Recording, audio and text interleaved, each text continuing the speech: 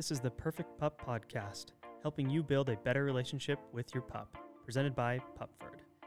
Hello, pup parents, and welcome to today's episode of the Perfect Pup Podcast. This is an important one. Most of the time, I like to give advice about what you can do to improve your dog's behavior, tips to be a better pup parent, those types of things. But in this episode, I'm going to give a warning. I'm going to talk about what you might be doing that's actually ruining your dog's recall or come when called. So let's get right into it. We've talked about on this podcast before, there are so many things that you have to worry about as a pup parent, things you're working on. And in most instances, I really do think it's important to focus on, okay, what do I want to have happen? And let me focus on those things and work towards those things with my dog to help improve their behavior. And unfortunately, many times as pup parents, we unknowingly create drawbacks or step backs or roadblocks for ourselves, sometimes without even knowing it. One of the most difficult behaviors to teach is recall or, come when called. So you're out, you're at the park, whatever, you call your dog to you, and the idea is they come right back to you, sit so nice right in front of you, and you do whatever is needed. That's recall, right? The reality is often much, much different. And one thing that I see all the time as I'm walking or running through the park is people doing things that are truthfully probably ruining their dog's recall. And I'm going to give you a few examples as well as some alternatives to these things that can ruin your dog's recall. So how many times have you been at the park and maybe your dog is playing with other dogs and it's time to go and you say, buddy, come, and you call them to you and they do come. And then the next thing you do is clip up the leash or clip your dog on the leash, leave the park, and fun's over. Into the car you go to go home and sit on the couch. Your dog, not you necessarily, but for your dog to go home and sit on the couch. Or another example, your dog potentially is out in the backyard having a fun time and you call their name. You say, buddy, come, and you call them inside and then you give them a bath. Or you pull out the nail clippers and you say, buddy, come, and comes on over, and the next thing you know, you're clipping his nails and he's a little bit bothered.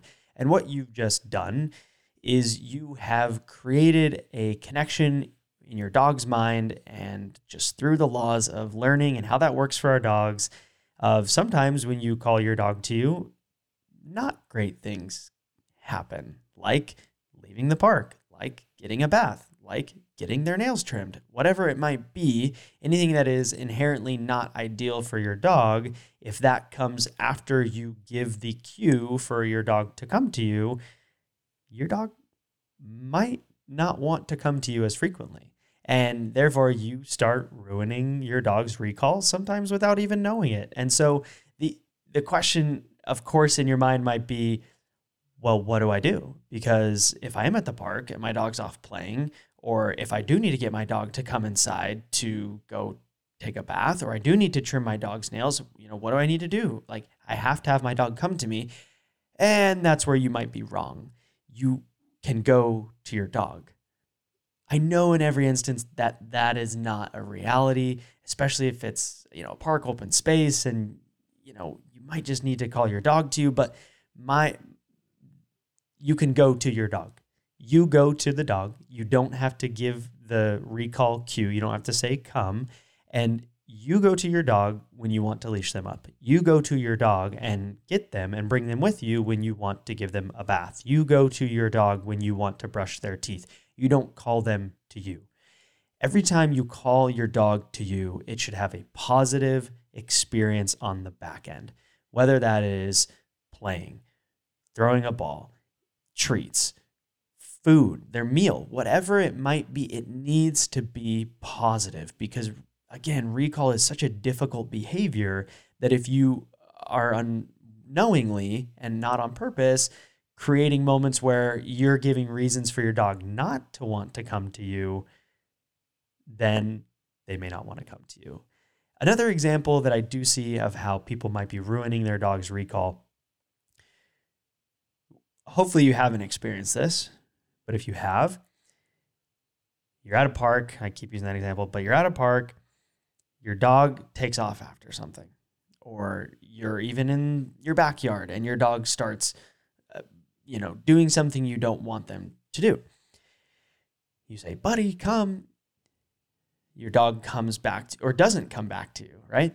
And you're sitting there, buddy, come, and you're yelling, you're trying to get their attention, trying to get them to come back to you. And then they finally come back and you scold them, or you get angry, or you hopefully not, but maybe you yell at them, or again, just something that is negative. When your dog comes back to you, it does not matter. And this one has been a bit confusing, but the way it's been explained to me by Tracy Madsen, dog trainer who we've had on the podcast before, is even if your dog just ran off across the street into a dangerous place, when they come back to you, you still need to praise, you still need to give a reward, because your dog needs to know that coming back to you is never a bad thing. And every time you give them a reason to believe that it is, they are going to be less likely to come back to you. So let's simplify it. When you call your dog to you, a not enjoyable thing for them should never come right after. Whether it's a bath, whether it's, getting leashed up to go inside, or whatever it might be. Everything's different for every dog. But the recall cue should never be followed by something that your dog is not going to enjoy. There needs to be some type of break in the middle. And this is kind of an interim solution of what you can do. So for example, if you are at a park and you do need your dog to come back to you and you're going to leash them up, what you can do is you can bring them back to you. You can give them a reward, ideally a treat, but maybe it's play, maybe it's fetch. For me, when I do fetch, if my dog's farther away, I might call them to me and kind of give them the notion that we might be leaving. But when they come back to me, I'm going to reward them and sometimes even do one or two more short throws, because then there is, again, positive interaction with, hey, I came back to my human and I got a couple more throws. And then when you are ready to leash your dog up to leave, clip them up. Go to them and clip them up. So again, I know that some of the things that I've said can sound like very hard and fast. And the reality with dogs is that the way we look at things and the way we talk about things, it's always easier said than done. And I know that there will be instances where this might not seem feasible, and I recognize that it might not be, but generally speaking, have that in your mind of, okay, when I call my dog to me, what is the next thing that's coming after?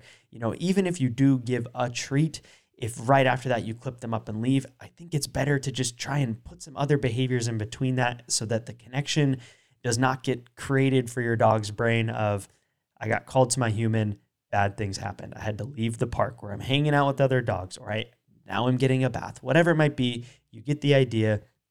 Do as much as you can to keep the recall behavior only associated with positive things for your dog, and you will see improvements in their ability to come back to you when you call them. So I hope you found this episode helpful. I hope it gives you some ideas on how you can improve your dog's recall, because no matter the dog, we always need to be practicing and polishing the recall behavior.